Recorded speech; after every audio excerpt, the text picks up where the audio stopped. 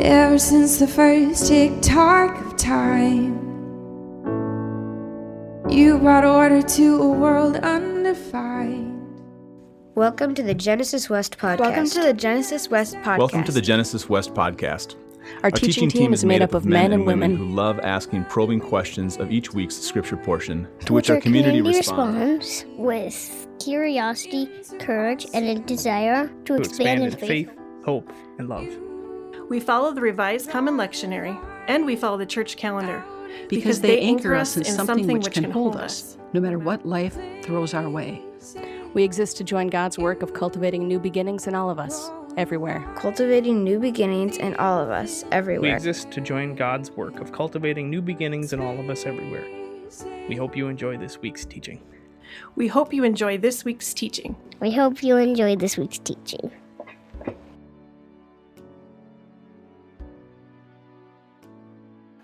Good morning. Somebody's going to have to wind that back up for me. I broke my foot, and I'm trying to figure out how to have arthritic knees and a broken foot. Okay, here we go. Oh, no, it's okay. I'll be fine. I'm very young. Okay, good morning. The scripture reading this morning is from Acts, and one book and several verses.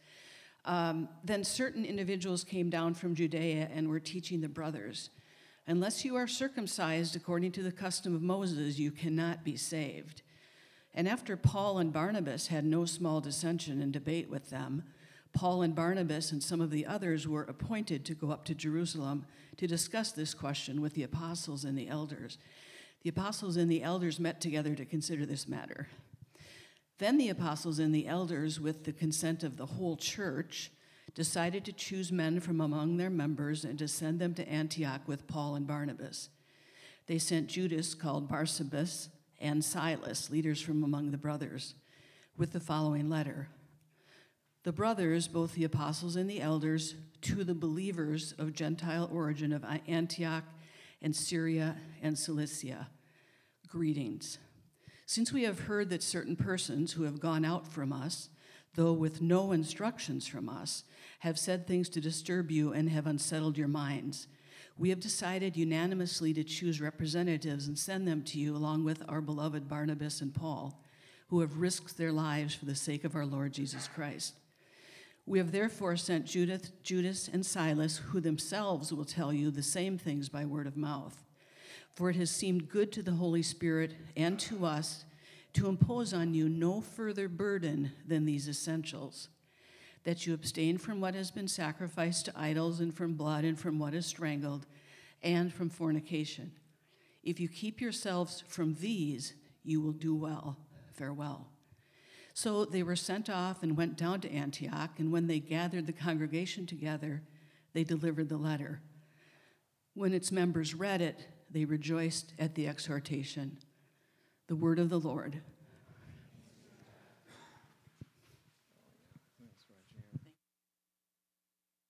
Thanks, Regianne. Okay, so we're going to get to that passage in a little bit. But as Andrew said, this is week 2 of a special sermon series dealing with, first of all, how do we read the Bible? And that was last week. And we talked about seeing the Bible through this as a 70-sided gem, and you have to keep turning it and reading it layer by layer. And there was a lot of really good interaction. I loved it. And I got an email during the week that I want to sort of highlight because I wish I would have said what this email encouraged me to say, and that is this, that the Bible has been really weaponized against so many different people. The Bible has been used to subject people and to oppress people. And she said, listen, there's a lot of reasons for that, and I get that, but can we just take a hot second to just recognize that and name it? And I wish I would have done that last week. I didn't. So I want to do it this week. Whatever else we do when we talk about the Bible, we have to acknowledge that it has been used as, and still is being used, as a way to oppress people instead of set them free. and whatever our views on whatever issue, which are going to be really diverse, we can agree that that was not the intention, amen, of the Bible. So before moving on into today's topic, which is what does the Bible really say about LGBTQIA plus relationships, gender identity, orientation, I want to take just noticing also of who's in the room, okay? So I want you to just do a quick risky thing. Just look around for a little bit. Just look around. Here are the people with whom you're gathered. And some of us in this room can no longer take the Bible seriously because of the harm that it's done, particularly to the LGBTQIA plus community and to many other people groups, including women, people of color, slaves, Jews, just to name a few. That's in the room. Some of us in the room don't believe the Bible permits same-sex relationships. That's in the room. Some of us aren't sure about what we believe about LGBTQIA plus inclusion. That's in the room. Some of us have changed our minds about what we believe about inclusion. Some of us in the room are queer and out. That's in the room. Some of us in this room are queer and closeted. That's in the room. So as we have this conversation, right, this isn't an issue that we're going to get right. It is a conversation that we're going to have together, back and forth, listening, learning, expanding. So on that note, I'd like to say that we can disagree on many things, including personal opinions on LGBTQ inclusion. We can disagree on that. But can we agree on the following postures? That number one, we'll enter into the conversation with humility. That we'll each admit that our personal convictions or beliefs might be wrong, right? Or at the very least, limited. Can we agree that we'll enter with faithfulness? We'll remember that Jesus is leading the church and the Spirit can lead us through hard conversations with grace. Can we enter with freedom? Can we consciously decide that those with whom we disagree are also taking the Bible seriously and are also following Christ seriously? That's a tough one, but that's extending freedom to one another. And then lastly, can we agree to enter with openness? Can we be open to changing our minds, open to what the Spirit seems to be doing among us, and open to arriving at an outcome that maybe we didn't anticipate or even desire, as long as we arrive together? And by together, I don't mean everyone believes exactly the same thing, but I mean as a community, that we can discern what the Holy Spirit is doing among us, what the Holy Spirit is leading us to do. Can we agree on those postures? Okay, so this week, what does the Bible say about LGBTQIA plus relationships, gender identity, and sexual orientation? I'm glad you all agreed to stay here until 7 o'clock tonight. It's just such a helpful thing for me, so I don't feel rushed as I'm getting through all this material. First of all, I want to say the biblical support for traditional understanding of marriage fundamentally comes from two different verses, and they're sort of tied together. And the first one is Genesis 2:24. So we have Genesis 1 and 2.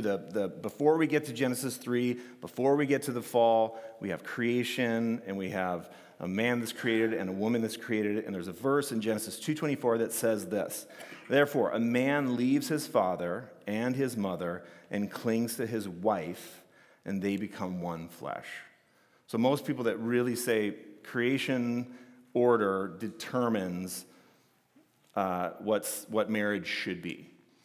And then we, us, them, trying to use as many pronouns as possible, tie Matthew 19, 3-6, where Jesus quotes that, where some Pharisees came to Jesus to test him, and they asked, "Is it lawful for a man to divorce his wife for any cause?" And Jesus answered, "Have you not read that the one who made them at the beginning made them male and female, and said, for this reason a man shall leave his father and mother and be joined to his wife, and the two shall become one flesh. So that they're no longer two, but one flesh. Therefore, what God has joined together, let no one separate. Now, that is about divorce, 100%. That's the context. But people say, listen, Jesus said this, tying it back to creation. And so that's really, that's a nice 1-2, I was going to say punch, so to speak. I don't want to say 1-2 punch.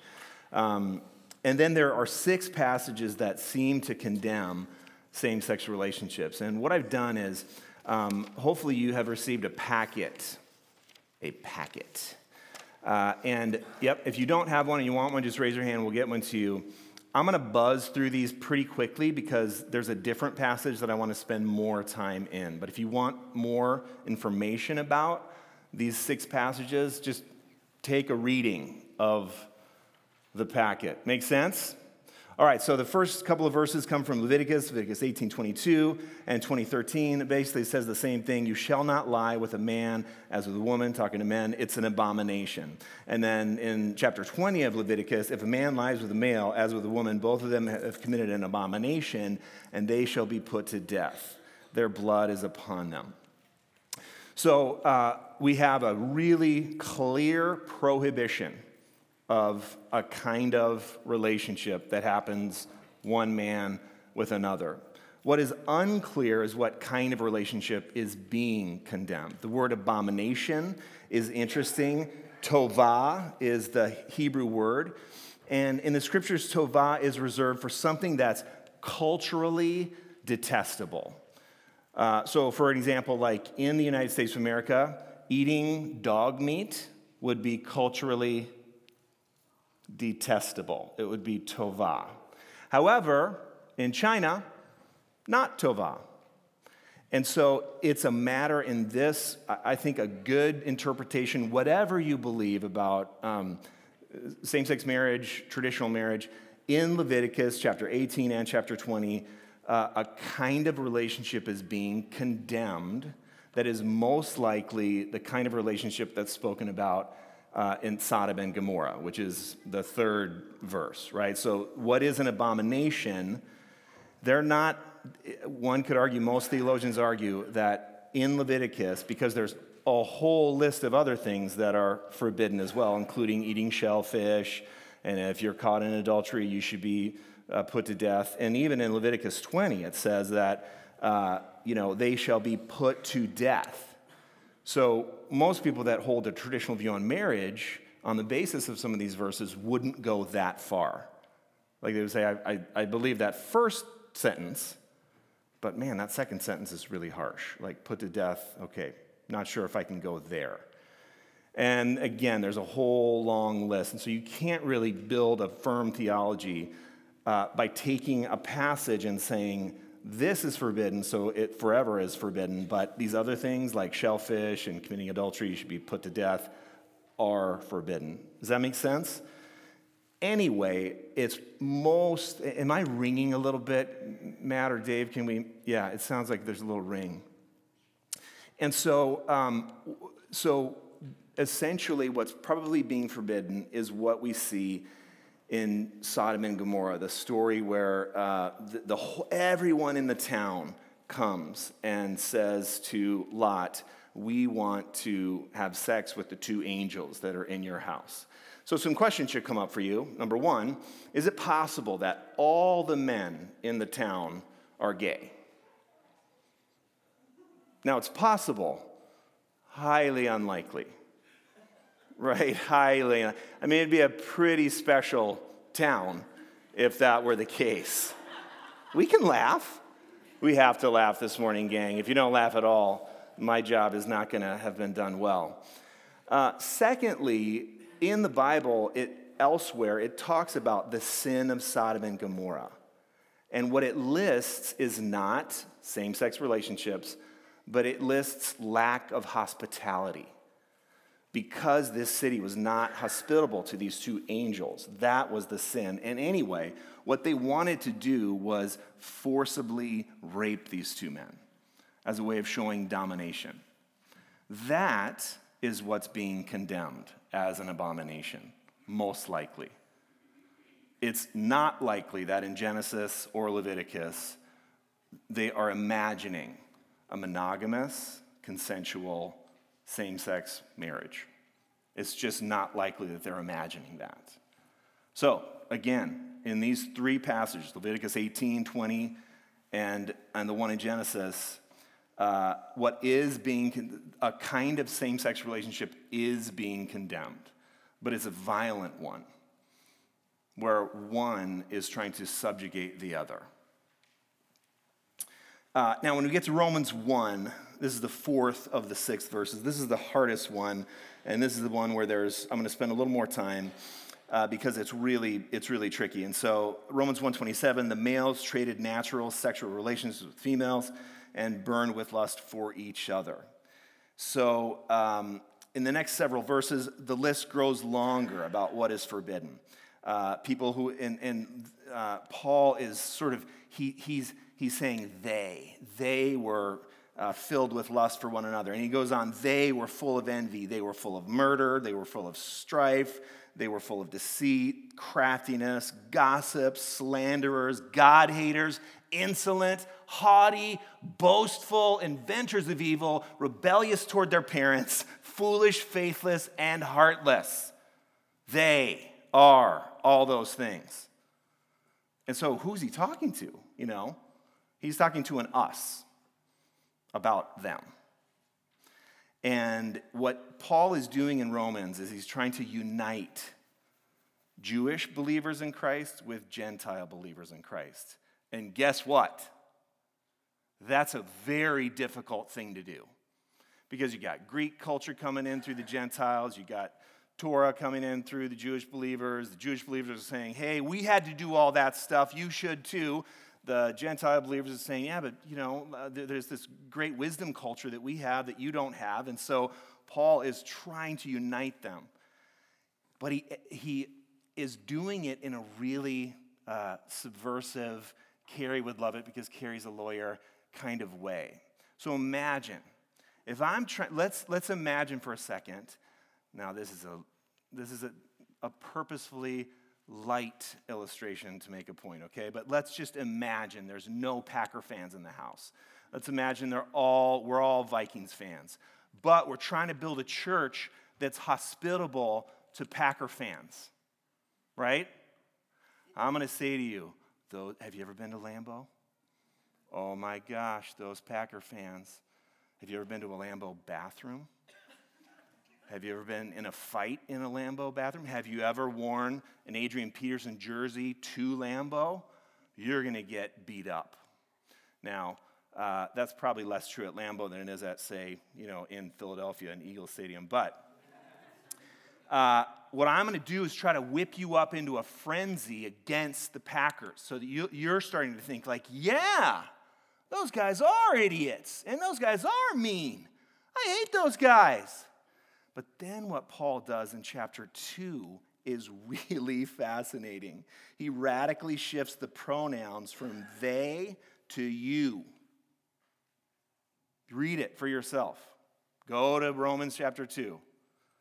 He says, and he starts it off. So when he's got this crowd whipped up into a frenzy, those slanderers, God-haters, insolent, haughty, boastful, inventors of evil, rebellious toward parents, for God's sake, those people.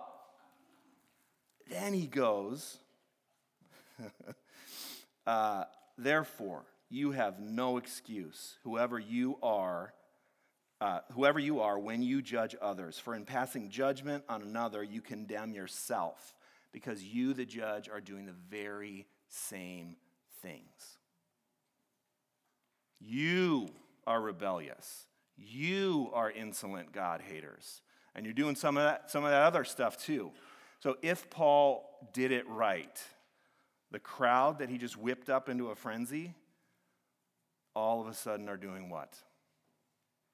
All play question? Cringing.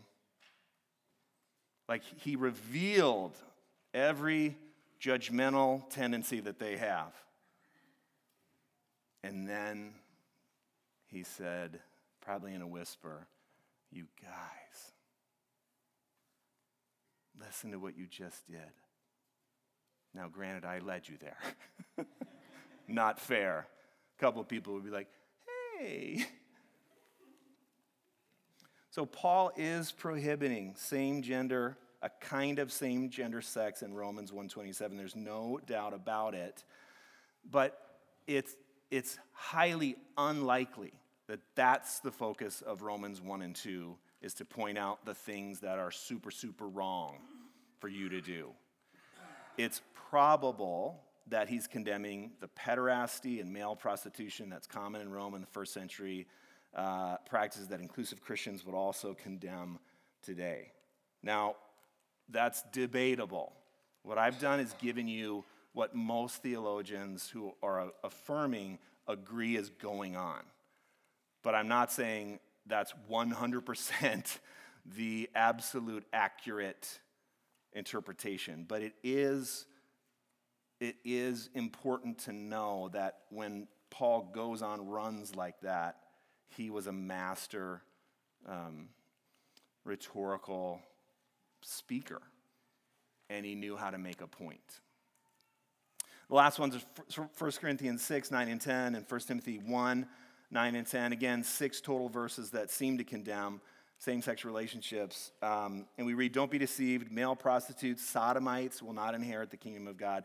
And everyone that, including people that land on the traditional side, say that these verses are the most troublesome, in part because Paul seems to make up a word.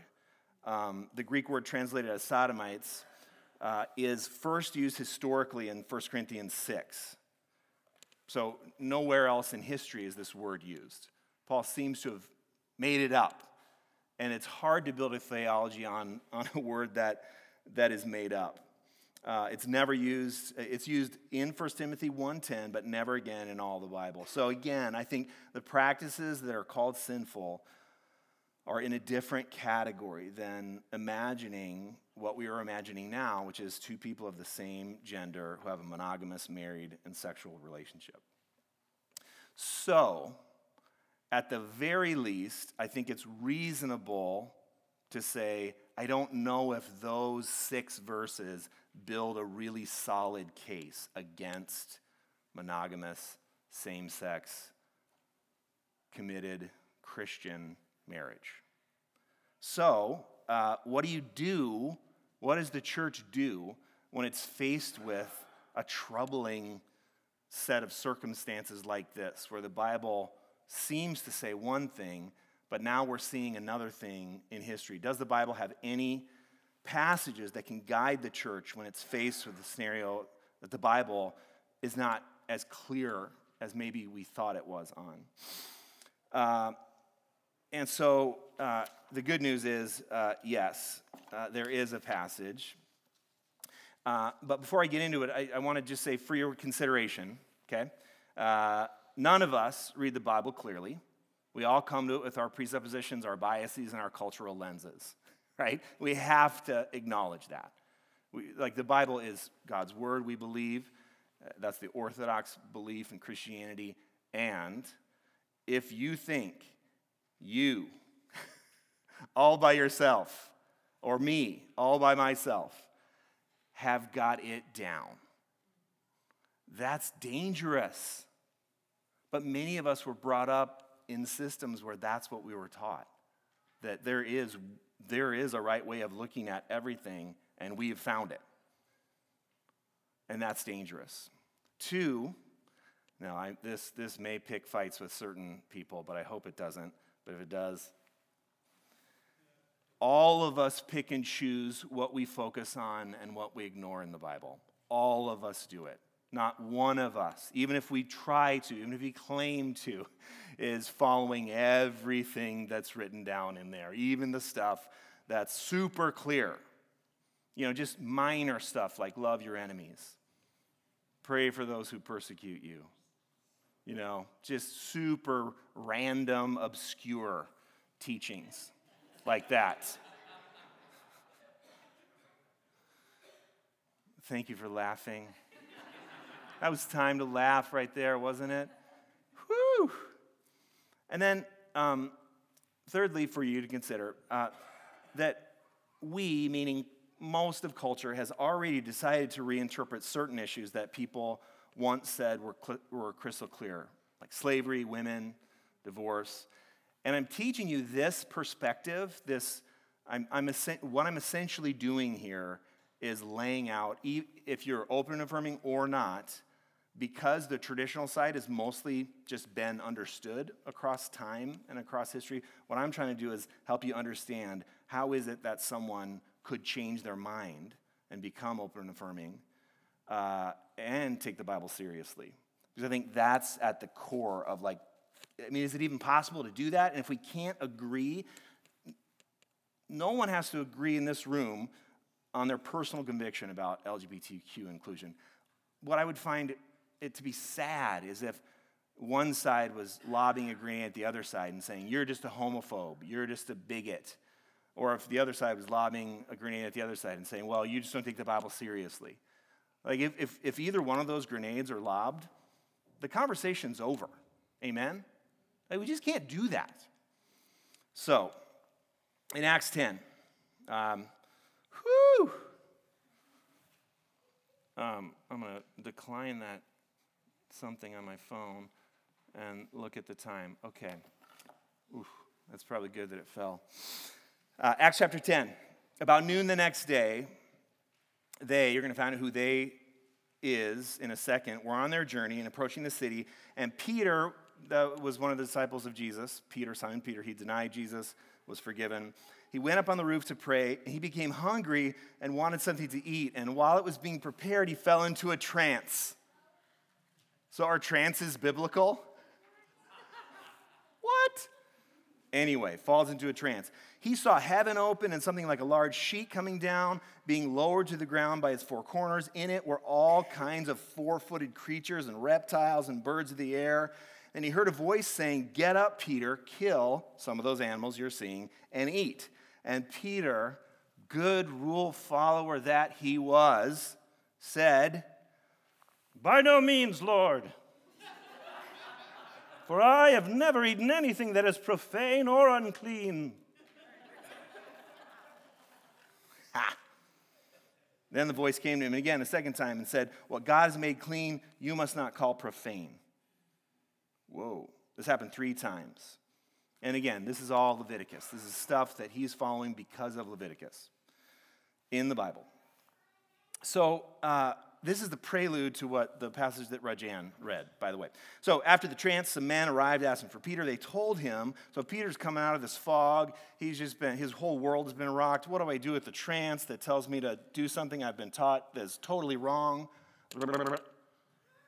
And then some men arrived asking for Peter. They told him a man named Cornelius had sent them to find him and bring him back to Cornelius' house, because Cornelius got that in a prayer.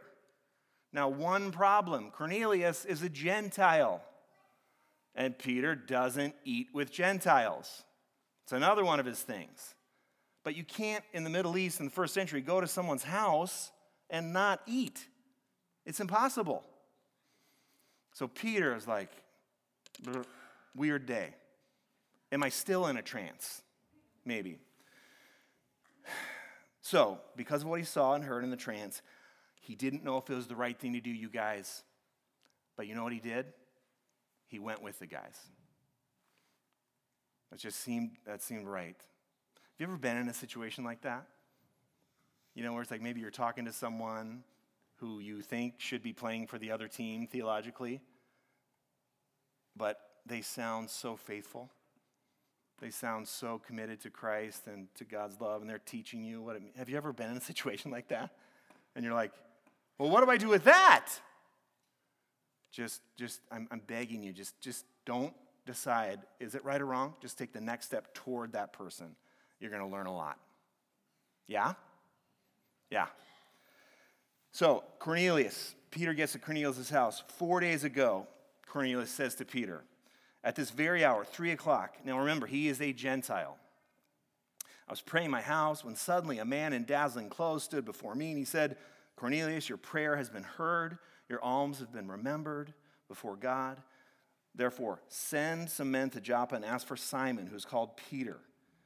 And so Cornelius said, this is in Acts chapter 10, I sent for you immediately, and you have been kind enough to come. So now all of us are here in the presence of God to listen to all that the Lord has commanded you to say. So now Peter is going to share the gospel. He knows the gospel. He's preached that message a ton of times. Or does he? Do you know what I mean? He's about to learn how big the gospel is. So, later on in Acts 10, Peter picks up the story. I understand now that God shows no partiality, but in every nation, anyone who fears him and does what is right is acceptable to God. And while Peter was still speaking, the Holy Spirit fell on all who heard the word.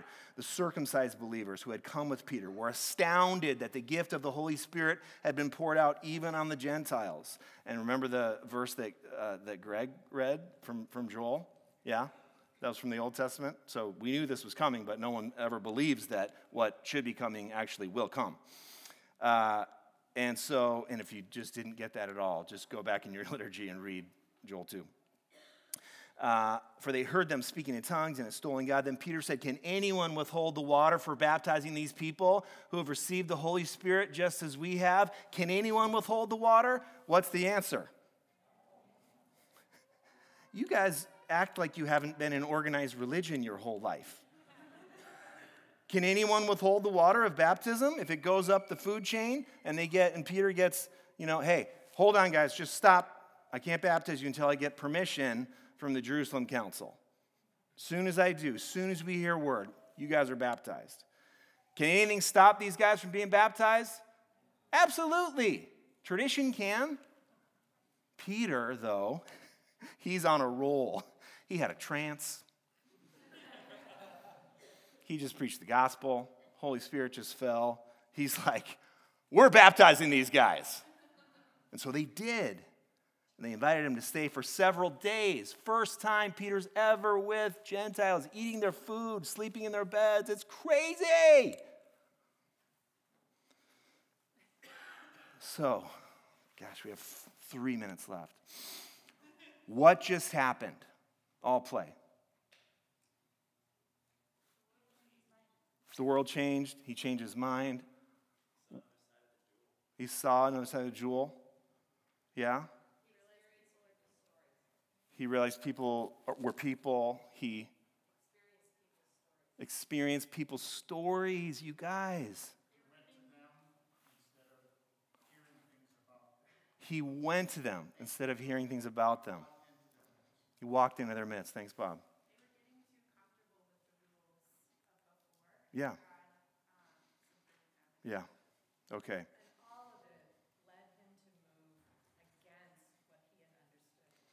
Right.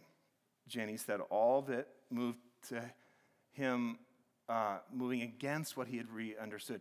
Now, I want to say something about this. Like, when we move through stages of faith and when we understand new things, here's the tendency, okay? You go, everyone should know this. And then you become the most self-righteous evangelist, and you start shaming people and judging people because now you know something they don't know, and it's super threatening, and you become a word that I can't use in this church because of children that are here. And the tendency is to look back and say, I was such an idiot for believing those things. And then you say, whoever still believes those things is such an idiot. But you don't have to look back and say either one of those things. You can look back and say, I needed that foundation. But if God is limitless and if God is mystery, then God is endlessly knowable. Amen? And we're going to always learn more things. That doesn't put everything on the table as being open. But it does mean if the Bible is true, and the Bible tells stories about people's worlds being rocked and about expanding faith, and we shouldn't be so shocked when it happens to us either. Now, here's what happened. Acts 11, 1-3. Now, the apostles and the believers who were in Judea, weren't down at Cornelius' house. They heard that the Gentiles had also accepted the word of God. So when Peter went up to Jerusalem, the circumcised believers criticized him, saying, "Why did you go to the uncircumcised men and eat with them?" Because why? That's not lawful. Now, let's not make these guys into bad guys or enemies. They're just asking the question that you ask when you haven't experienced it yourself, right? Let's not make them bad. But it goes to this whole thing, and so because we're out of time, in Acts 15, the Jerusalem Council makes a decision that despite what is read in Genesis 17, and you go ahead and read it, it says, "For all generations, male believers shall be circumcised." That is the sign of the covenant, and it's like timeless. But the Jerusalem Council, because of the example of Jesus and his own personal ethic on inclusion, the traditional interpretation of Torah, the observation of the Spirit being poured out on Gentile believers and entering into relationship with them, that Peter's experience and his vision where God gave him a fresh word, what God has made clean, you must not call profane, and after their discussion and debate while listening to the Holy Spirit together, they said this phrase, "For it seemed good to us and to the Holy Spirit not to require male Gentiles to be circumcised at age 35, because dang it, that would really hurt." But then, notice they say, now, we are still going to hold you to the not drinking blood or strangled, so it's still kind of weird. There's still some weird stuff in there. And we're not following that. It's like, do you know what I mean? We pick and choose. So, okay, now, we don't have to be circumcised if you're male. That's great. But I guarantee you've never heard one sermon extolling the sinfulness of not eating an animal that's been strangled. Do you know what I mean? That was from the Jerusalem Council. That should be important stuff. You guys are looking at me like I'm crazy, but it really should be. So those who have changed their minds on LGBTQIA inclusion, I think do so on those 5 data points: Jesus' example of radical inclusion, studying the Bible, interaction with LGBTQIA plus believers, a conviction that LGBTQIA persecution from the church has become a humanitarian crisis, not just a moral ethic, and after discussion and debate. And my experience with friends that have changed their mind is it takes a long time. It takes a long time to change your mind on that. So over half, 52% of American LGBTQ adults have a formal religious affiliation. Almost half, 48%, identify as Christian. So it makes sense to ask the question, are churches welcoming to the LGBTQIA population? And here's the thing. The churches don't get to decide whether or not they are welcoming. You can say you're welcoming. Hope you are. It's LGBTQIA plus brothers and sisters who get to say whether or not a particular church is welcoming. And that's tough, but come on, that's just true. So one last thing to consider is basically this. No matter what you believe on this, and there really is going to be a diversity of opinion in this room on that. Everything I said at the beginning of the sermon is still true. The question is, when you have a certain theological conviction that's about the inclusion or exclusion of a certain group of people, you have to ask the question, what is the fruit of that inclusion or of that exclusion? It can't stay in the realm of, well, this is theologically right or wrong, or in the realm of ideas. It has to go down to asking people, talking to people, what is the fruit of it? So, gang, I am so encouraged by your willingness to dive into this conversation. It's tough, isn't it? all these, so many threatening feelings bubble up. And for you empaths, it's like you're dying right now, feeling all the feelings in the room. Get me out. So empaths, you have freedom to leave once you take the Eucharist, because you're going to need the Eucharist today, my brothers and sisters. But I love that we're going to the Eucharist next, because this is the table, not of the church, but of the Lord. We can center around the Lord with our diversity of opinions, with our angst, with our joy. We can do it together, amen? Woo! Deep breath in, deep breath out. Before we go to silence, permission to disagree with anything or everything I just said, okay? I don't get to be the guy that says, thus saith the Lord, or thus saith the Lord for all of us. My job today, as the committee asked me to, was to discuss the verses in the Bible that relate to LGBTQIA inclusion. And what I chose to do was try to lay out that it is possible to become open and affirming and hold to the Bible seriously. But I am not in any way, shape, or form saying that that is the only valid belief. Okay? That's super important. We're going to hold that tension as we move through the conversation. Throughout the age, endings are a place where life is remade. Thank you for listening to the Genesis West podcast. If you find yourself nearby on Sunday, we'd love for you to join us for worship. We meet at Elam Church Center in Robbinsdale, Minnesota. If you have any questions or would like to connect with us, please visit us at www.genesiscov.org.